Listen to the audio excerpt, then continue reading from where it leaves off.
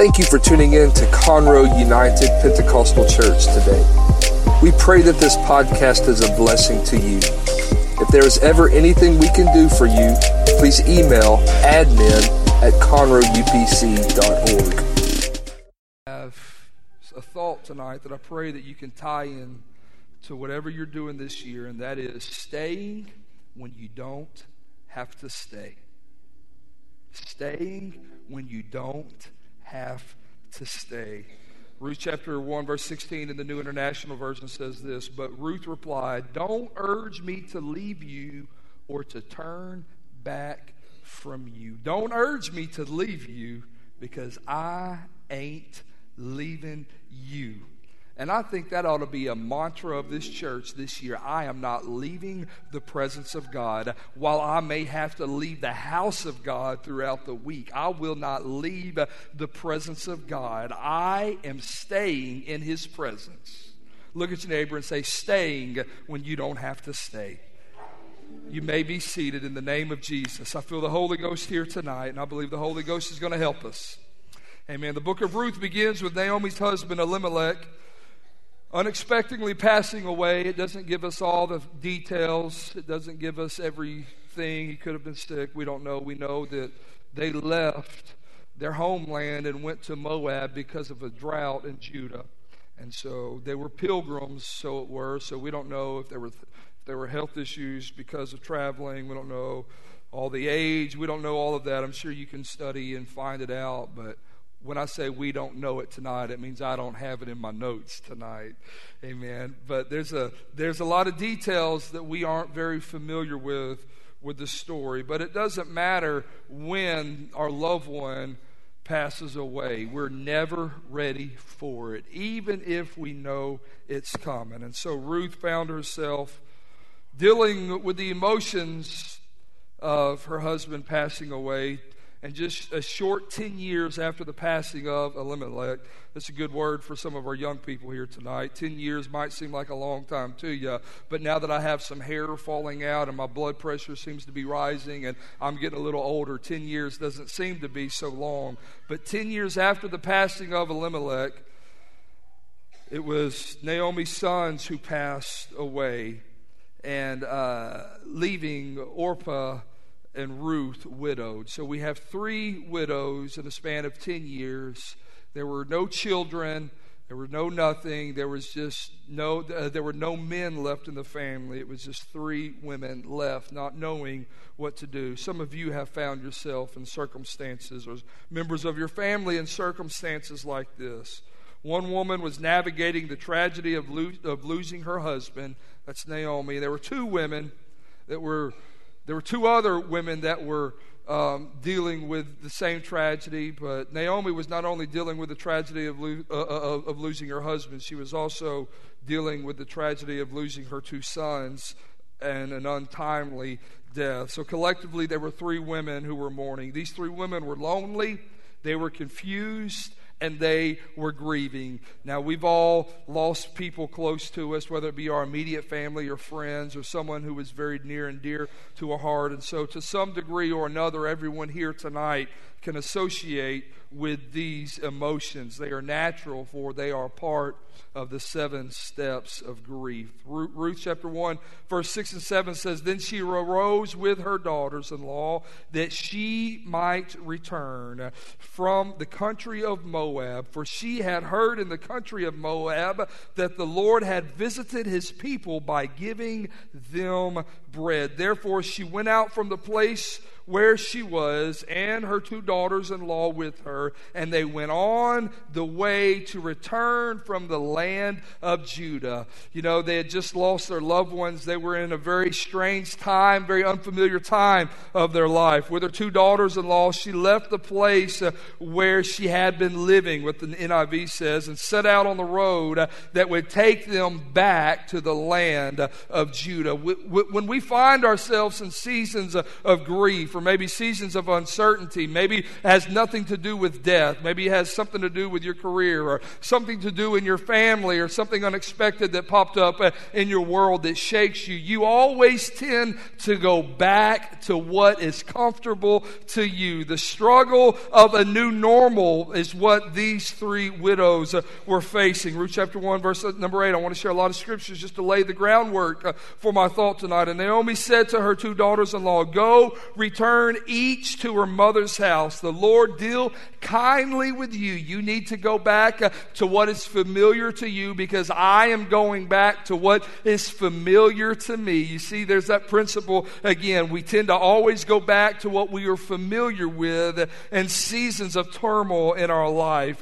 The Lord deal kindly with you as you have dealt with the death of your husbands and with me. It's in times of struggles that we always revert back to what is comfortable and familiar to us. And there's a lot of times that we would preach against this, that we don't need to go back. And you've heard me preach a lot of that. But there are times when we need to go back to what is comfortable to us. Maybe the past few months, the past year, the past however season of time that you've been going, you've drifted from the familiar presence of God in your life. And I want to encourage you tonight to drift, not just drift aimlessly, but make it your mission to get back into the presence of God. I've come to tell you that you might have wandered a mile away or 1,000 miles away from what you know is right. But if you run back to Jesus, if you run back to what is familiar to you, you will not regret it. You may have wandered off to alcohol. You may have wandered off to wrong relationships. You may have found yourself wandering down the pathway of addiction and not knowing how you even got there. But if you now find yourself there not knowing what to do, let me tell you what to do tonight. You ought to turn from where you are and you ought to get back in the presence of God. You ought to get back to a place where you used to feel the liberty and the unction of the Holy Spirit moving in your life. Ruth was going back to her land of origin, so she instructed her daughters-in-law to go back to their mother's house, to their land of origin. Because when things are going crazy in our life, we somehow always end right back up where it all started in our life. And I'm thankful that in times of chaos, the church never changes. I'm thankful that in times of chaos, the God we serve, He never changes. No matter what season you find yourself in tonight, let me tell you, you are in the right place at the right time. It might not be a good time, but you're at the right place at the right time for a miracle. I've come here to tell you that you are in the right place for your dreams to come back to life. You are in the right place for your children and for your husband, for your wife to come back to God. You may have been wandering in a desert for a long time. You may have even been walking through the valley of the shadow of death. But fear not, child of God, tonight. You're in the right place. You're in the presence where His peace surpasses all understanding. You're in the place where our mourning turns to dancing, where our sorrow turns to joy. And if He's done that for you, can you put your hands together and give God praise for that tonight? Ruth 1:11 through 13 says, "Return home, my daughters. Why would you come here with me?" This is the New International Version. Why would you come with me? Why would you go home with me and grieve with me when you have a family that can comfort you? Why would you come with me? You need to go back where your family is and let your parents, let your loved ones, let the people who are closest to you, not just your mother-in-law, let your real family love and comfort you. This wasn't selfish ambition, but this was selflessness of their mother-in-law trying. This was Naomi trying to get her daughters-in-law to go back to a place where they could find comfort and peace. Naomi goes on to say, "Am I going to have more sons for you?" It seems like to me she might have been a little passive-aggressive. She might have been a little irritated in her season of grief. "Am I going to have more sons for you to marry? Return home, my daughters. I love you, but I'm too still hope to have another husband, even if I thought there was still hope for me, even if I had a husband tonight and then gave birth to more sons, would you wait until they grew up? Would you wait with me, or would you go back and would you get comfort? Would you remain unmarried for my children? Would you wait 20 years, 30 years, however long you have to wait? No, my daughters, it is more bitter for me than for you. We're all crying, we're all sad, but this is a very bitter situation that I am facing because the Lord's hand has turned against me. Have you ever felt like the Lord's hand has turned against you? I felt like that. Now, we all know that His hand never turns against us, but we have been in times of our life where we felt like the favor of God, the face of God was not pointing our direction. Let me read verse number 13 in the Message translation, just because a little simple guy like me can understand it very clearly. Can you imagine, Naomi said, being satisfied to wait until my new sons would grow up? Would you wait that long to get married? No, dear daughters, this is a bitter pill for me to swallow. Have you ever had a bitter pill? Oh, there's nothing worse than that. There's nothing worse than that, especially when we're talking in circumstances like this. This is more bitter for me than it is for you. God has dealt me a hard blow. God has dealt me a hard blow. It is very obvious that Naomi is grieving very hard. She is in the pit of grief. And we know that there's all different forms of grief. Psychologists say there's 7 stages of grief. One, there's shock, and then there's denial, there's pain or guilt, there's anger, and there's bargaining. Why did this happen? God, bring them back.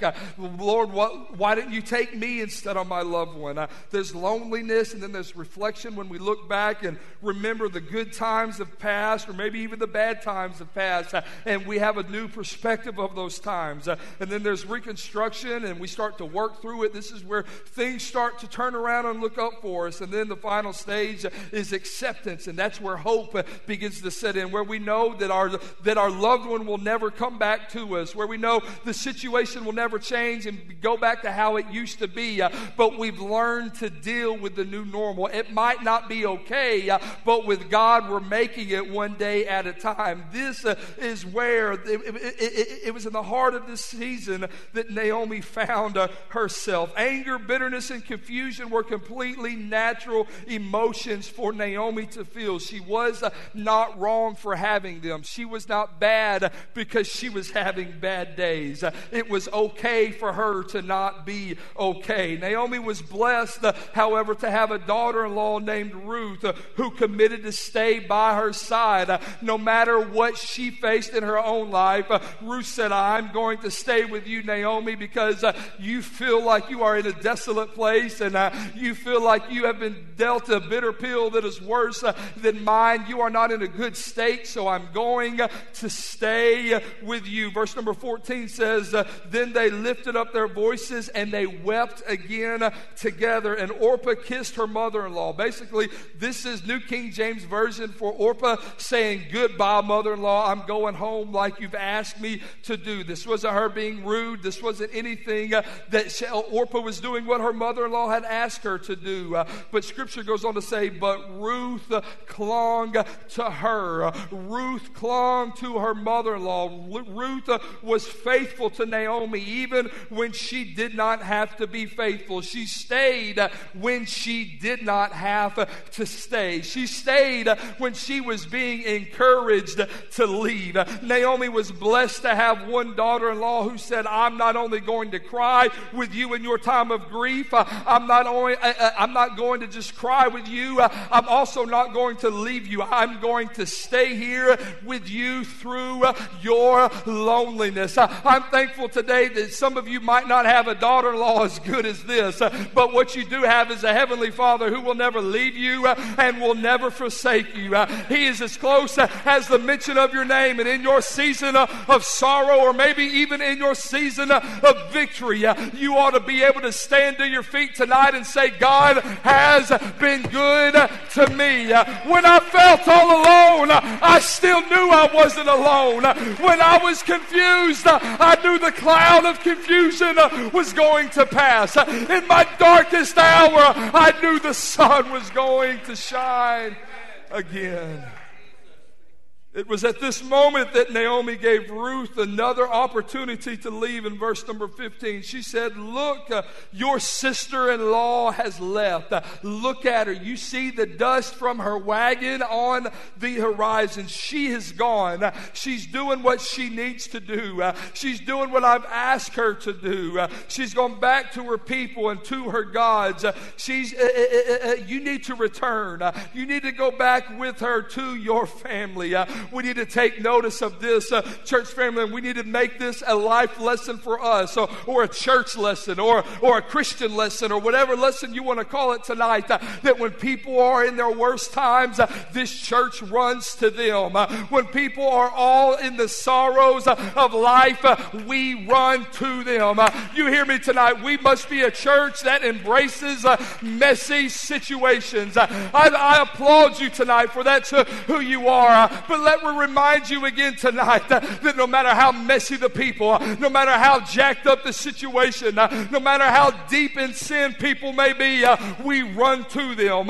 We are the spiritual first responders. We cannot save them, but we can get them to the hospital. We cannot always change their circumstances, but we can love them as God loves them. We can be the hands and the feet of Jesus. What a powerful lesson this is for us. And let us always remember that we run to messy tragedies. We run to ugly situations. We embrace difficult conversations at times. No matter what it may be, how it may be, or when it may be, we have the integrity enough to stand for those who no one else will stand for, and love those who no one else will love. You see, there's something beautiful about Ruth staying when she did not have to stay. Think about it. Think about it. I'm a good son-in-law. I'm the best son-in-law my mother-in-law has. Also the only son-in-law she has. I'm a good dude. She loves me. She texts me. I text her. We have a good, she loves me so much that when my wife and I dated for 3 years, but over that 3 years, it was really, we only dated a year and a half, because it was every other day that we dated. And during that time frame, my mother-in-law loved me so much before we were even married that she would text me and tell me, I'm so sorry Kayla's doing this. I'm so sorry. Just hang on, baby. It's going to work out. Somebody, that's a good mother-in-law right there. That's when I knew, okay, Kayla might be a scoundrel, but I'm going to marry her for that good lady. See, we laugh about this because we recognize the value in a mother-in-law having a daughter-in-law who would not leave her, even though it would have been okay and understandable for her to leave. Ruth said this is the text that I read before you tonight, but Ruth said, entreat me not to leave you. Don't ask me, don't tell me to leave you, because I'm not leaving you. I'm not going to turn back from following after you. For wherever you go, I am going to go. Wherever you lie, that's where I'm going to lay my head down. Your people are going to be my people. But check this out. Remember, Orpah went back to her family and to her gods with a little g. But Ruth was so committed. She was so sold out to being loyal and faithful that she said, your God will become my God. Where you die, I will die. And there I will be buried. That needs to be the spirit of this church in the coming year. That no matter what happens in my life, I'm not leaving. No matter what happens in my family, I'm staying planted in the house of God. I will not leave. I don't care what culture says. I don't care what gods my family may serve. I don't care what idolatry they might bow to. I'm staying planted. I'm staying firm in the house of God. And let me tell you, when you do that, a special blessing will come to you that no man can take away. As Ruth spoke these words, she began sowing the seeds of future blessings. They were still hugging each other, crying. They were still trying to figure out what they were going to do. Naomi was still trying to convince Ruth to leave her alone and go back where she needed to go. But Ruth was already planting the seeds of a harvest. She was already planting the seeds of a revival. And let me tell you, when you stay faithful, even when you don't stay faithful, see, this is why we walk by faith and not by sight. We walk by what we know according to God's word, not according to what we feel or desire according to our flesh. Whenever we start doing that, we start pouring a blessing on not just us, but we start pouring a blessing on generations that will come after us. You want to have a church that'll last? You got to last. I say it all the time. I've told Patrick Delana this a lot the past few months as we've been transitioning him and Alicia into youth ministry. I said, Patrick, you can't build a youth group on people that don't last. And you can't build a church on people that don't last. We love everybody, but we invest heavily into the people who have said, I'm not leaving no matter what happens. And let me take that further than just building a church. Let me take it into the spirit realm. When we tell God, I'm not moving no matter what you send my way, I'm staying faithful. If you kill me, guess what? I still win. If I die, I still win victoriously. Oh. Naomi wasn't even able to comprehend what was happening in her world, but Ruth didn't even comprehend what was going to happen in her world and in generations to come. But something was burning deep inside Ruth that says something good is going to happen if I do this. I imagine that Ruth's family didn't understand it. I imagine that her friends were text messaging and direct messages sliding in the DMs. I imagine there was all this kind of stuff that was happening. But Sister Ruth said, no, I'm going to stay with my mother-in-law. It don't make sense. I might be lonely. I might not even understand it. But something within me is crying, stay faithful. And I believe in the heart of everyone under the sound of my voice tonight, there was something crying out inside of you. Stay faithful. Stay committed. You might not always want to, but you listen to me tonight. If you do it, you will have the blessing of Ruth upon your life. Oh, in the name of Jesus. Why don't you just lift your hands and give God thanks tonight? That's it. Thank Him. Thank you for seeing you through. Oh. And so the conversation continues in verse 21 and 22. I just want to read the first little bit of verse 21. This is Naomi speaking again to her daughter-in-law Ruth. I went out full, and the Lord has brought me home again empty. I went out full, but I came back empty. So Naomi returned, and Ruth, this is verse 22 now. So Naomi returned, and Ruth the Moabitess, her daughter-in-law with her, who returned from the country of Moab. I don't know who I'm preaching to tonight. Maybe I'm preaching to the spirit realm, to people who are not here, but yet they will be ministered to the spirit world tonight. That you feel like you went out full and you're coming back empty. Let me tell you, the only way that God can ever really use you is if you are empty. The only way that God can ever pour out His hand of blessing and provision in your life. I'm not talking about prosperity tonight. I'm talking about His favor on your life. I'm talking about His perfect and complete will being done in your life. The only way that can happen is for Him to empty you completely. Also, Naomi was not wrong when she said she was coming back home empty. Yes, she had to come back home empty for God to do through these two women what He wanted to do through them.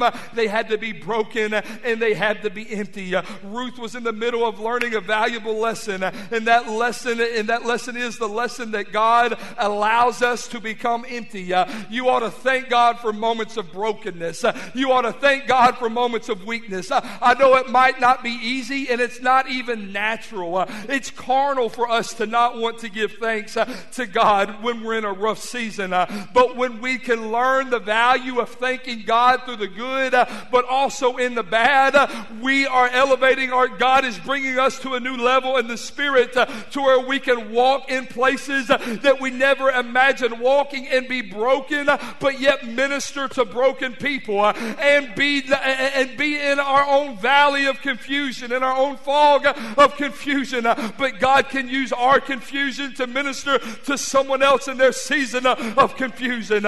You ought to thank God for the relationships He blocked. You ought to thank God for the job that you got laid off from. You ought to thank God for the business that failed. You ought to thank God for the house deal that fell through. For had it happened, you wouldn't be here today. And if you weren't here today, you wouldn't be in the will of God. I've come to tell you, you are in the will of God where you are at. And you need to learn to stay even when you don't want to stay. Stay faithful when you don't want to be faithful. Oh, I feel the Holy Ghost here tonight. Can you put your hands together and give God praise? These two ladies were empty and broken, and guess what? Joseph became empty when his brothers betrayed him, but we see what God did through Joseph. Job became empty when the Lord gave Satan permission to mess with him. You know, we all like to relate to Job or try to relate to Job during all this stuff, but we need to recognize and remember that it was God who gave Satan permission to mess with him. Satan had God's permission to take everything he had, to kill his loved ones. It doesn't make sense to us, but Job came out of that brokenness, and God could use him in ways that he can never have been used before. I'm sure Moses felt empty and broken after he murdered that boy. I'm sure Moses felt empty and broken as he was being raised in a palace that he was not intended to be raised to. You want to know who felt empty? Is the widow of Zarephath, who had given everything she had. But guess what? She realized that whenever she was empty, she really wasn't empty. She was at the beginning of the provision of God. You might be broken and empty tonight according to the world's standards, but if you're broke and you're busted and disgusted, that's a good preacher term right there. You can laugh about it. When you find yourself in that place, you are at the beginning of the provision of God. And how many can agree with me tonight that being in God's provision is better than being in your own provision? You can pay your bills, but God can protect you. You can put a house, you can put a roof over your family's head, but God can protect them from the things that the house can't protect them from. We serve a God who is faithful, church family. I don't care how beat down you are. I don't care how bad the situation looks. You be faithful. You be faithful in your season of emptiness. You be faithful in your season of brokenness. You be faithful in your season of brokenness. You might be poor tonight.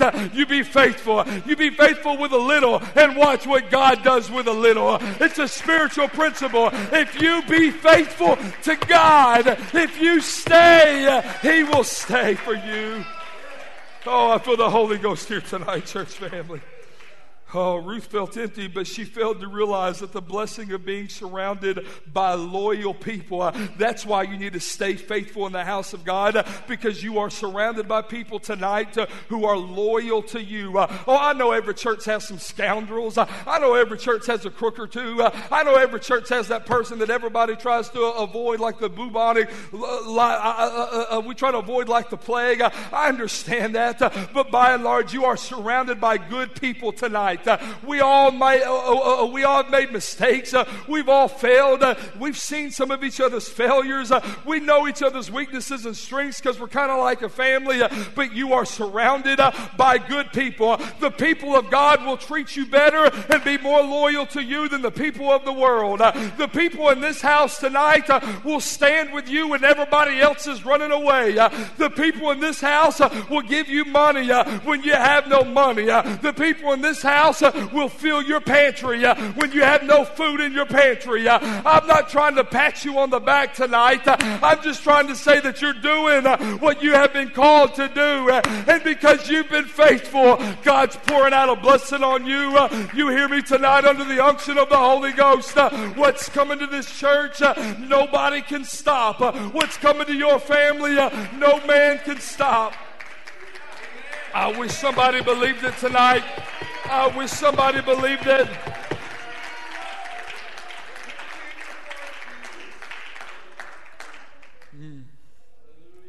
Naomi felt empty, but she didn't realize that she was surrounded by faithful and loyal people.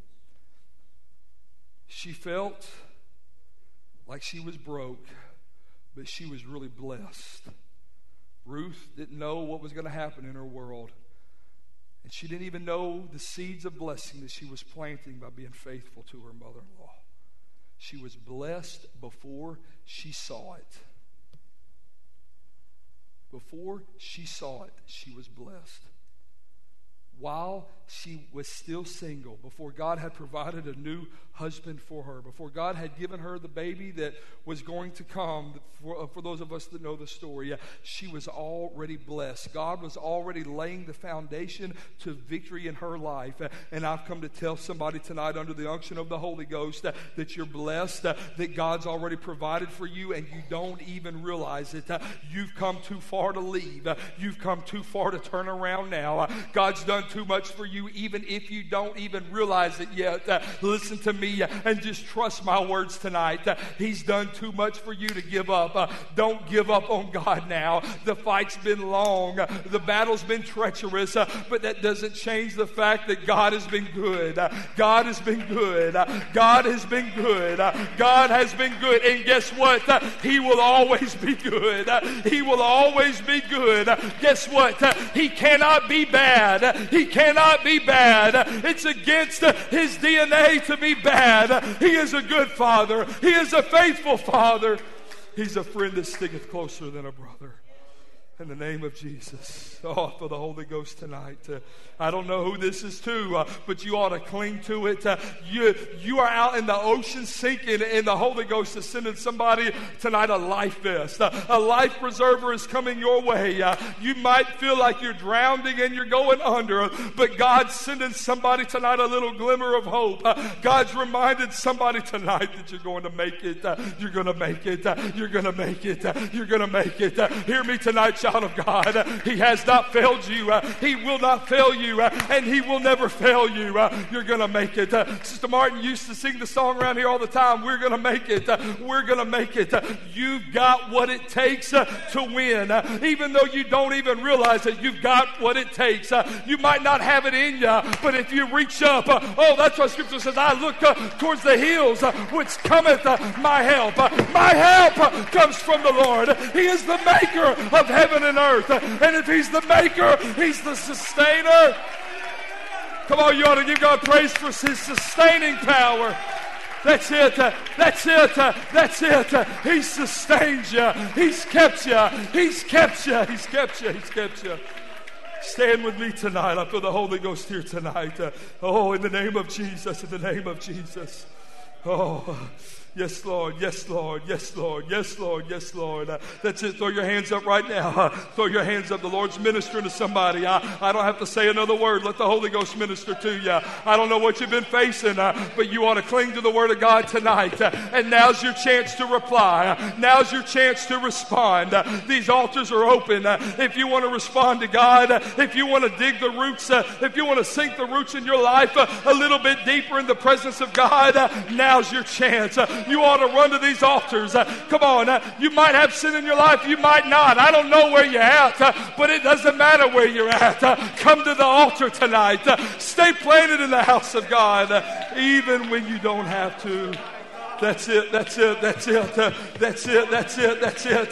That's it. That's it. Nobody looking around. If your eyes are open, it better be because you're coming to the altar tonight. There's a blessing coming. There's a blessing coming to you. There's peace coming to you. In the name of Jesus. Yes, Lord. Yes, Lord. Yes, Lord. Yes, Lord. Oh. Oh. Ruth chapter 2, verse 11 and 12. And Boaz answered and said to her, now Ruth has found Boaz. And so there's this new future beginning to develop in Ruth's life. She doesn't know what it all entails, but she feels a hope beginning to rise in her life. And Boaz said to her, it has been fully reported to me all that you have done for your mother-in-law since the death of your husband, and how you have left your father and your mother and the land of your own birth. And you have come to people who you do not know and you've never seen before. The Lord is going to repay your work, and the full reward will be given to you by the Lord God of Israel, under whose wings you have come for refuge. I've come to prophesy to this church. The wings of the Lord are outstretched over your life. The wings of refuge are opening over you. Come on, you ought to rest under the wings of the Holy Ghost tonight. There's restoration coming. I wish I could talk in specifics tonight. I'm not a prophet, I don't think, but I am telling you tonight that what you're facing, the end is nigh. The end is nigh, and restoration and blessing is coming to you in the name of Jesus. Oh, is it any wonder? It shouldn't blow our mind, but it does. That there was a boy by the name of Obed who was born, and his name means worshiper. Oh, his name means a worshiper. He was born from a lady who had lost it all. She was a vagabond. She was roaming. She had found herself in the worst situations that life could have possibly handed her. But yet when restoration began to come back to her and the promises of God were fulfilled in her life, when she had a boy and she thought she would never have a baby, what did she name that boy? She named that boy worship. And that's what some of you ought to name your circumstance right now is worship. I might be in a valley. I might be coming out, but I'm going to worship my way through it. I'm going to worship my way through it. I'm going to stand on the promises of God. So Obed, his name means worship in the Hebrew. He was the son of Boaz and Ruth, the father of Jesse, the grandfather of David. Oh, what a beautiful legacy this lady left. What a beautiful legacy Ruth left, because she stayed when she didn't have to stay. Because she stayed when she didn't have to stay. Her son is named as one of the ancestors of Jesus in the genealogies recorded in Matthew 1 and in Luke. Look, your name might not ever be known, but if you be faithful, the ones coming after you will be known. You might not ever be recognizable. The things you do for God might not ever get you a pat on the back. It might not ever get you public recognition. But listen, when you're faithful to God, you leave a legacy for future generations. And when future generations step into their destiny, Popsy, because I'm obedient to the plan of God, Grammy, I'm honoring you. I'm not honoring you to honor you, but God is rewarding y'all's years of ministry through me. Dad, God's rewarding you and Papa because He's rewarding you through me. You might not ever be known. You might not ever know what it's like to be, I'm trying to say a household head name.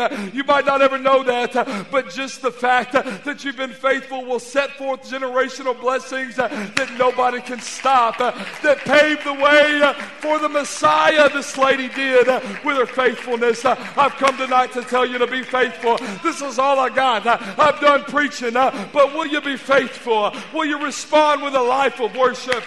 Will you respond with a life of gratitude tonight? That's it. Why don't you stand with me over the building tonight? In the name of Jesus. Oh, that's it. That's it. Why don't everybody, let's just gather around the front. I don't want to make you uncomfortable tonight, but the truth is some of you need to be uncomfortable tonight. Staying when you don't have to stay not only blesses you, but it paves the way for future generations. Oh, God. You know what we're doing tonight? We're paving the way for my grandchildren if the Lord comes. You know what we're doing tonight? We're paving the way for your great-grandchildren if the Lord delays His coming. We are not wasting time being planted in the house of God. You are not wasting your time being faithful in times when there's a lot of people at church or when there's not a lot of people at church. You are not wasting your times in services when we're swinging off the light trusses or in services when we can't wait or when you can't wait for me to be done. You're not wasting your time. You are not wasting your time. You're laying the foundation for this church to be a generational church. Oh, not only that. Not only that. The seeds that you plant of faithfulness honors previous generations. Brother Primo, you've been faithful. I call you out a lot. You've stood next to my dad through some of the craziest times that nobody would have ever imagined. This church board, Sister Weldon, so many of you that stand up, you've been faithful. You've been faithful. I'm not trying to call names because now I'm going to overlook somebody, but we have been through a storm. It's no secret to a lot of you. Some of you are brand new and you don't know. We have been through hell on earth. Some of it because it's our fault. Some of it because of life. We take full responsibility because people are people and we are people. But guess what? We've weathered the storm. We've come through, and let me challenge you in this year. Just because we've weathered the storm is not now time to relax. It's time to get a second wind.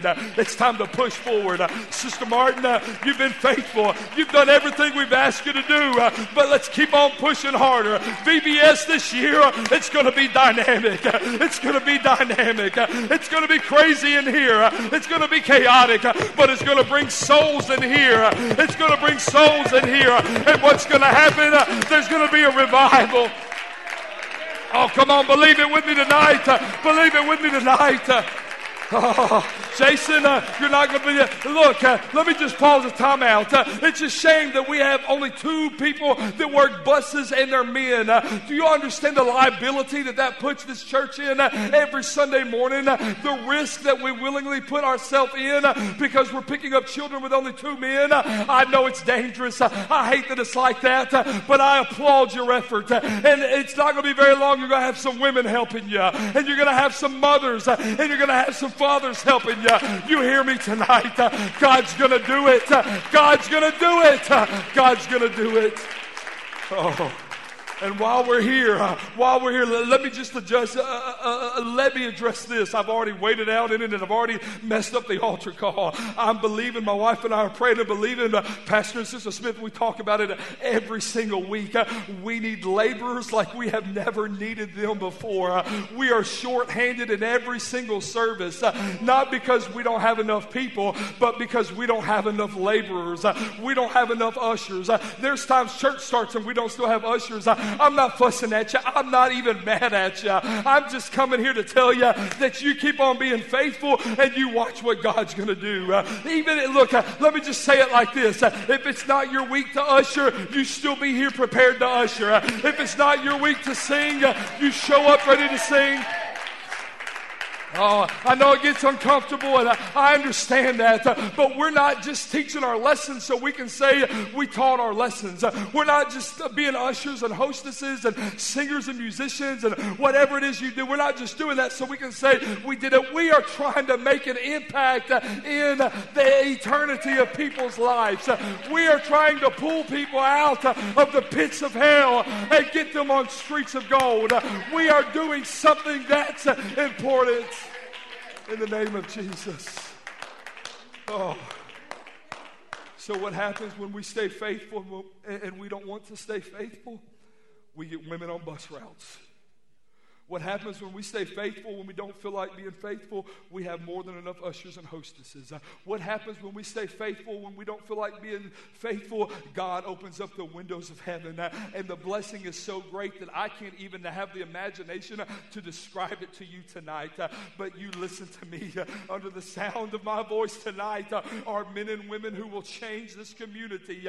Under the sound of my voice are coming men and women, either through your Bible studies or because you're having children and grandchildren. I don't know how it's going to happen, but there are people coming that will change this community. There are influencers coming that will change the trajectory of this church. Why? Because you were faithful. Oh, that's it. Why don't you lift your hands with me tonight?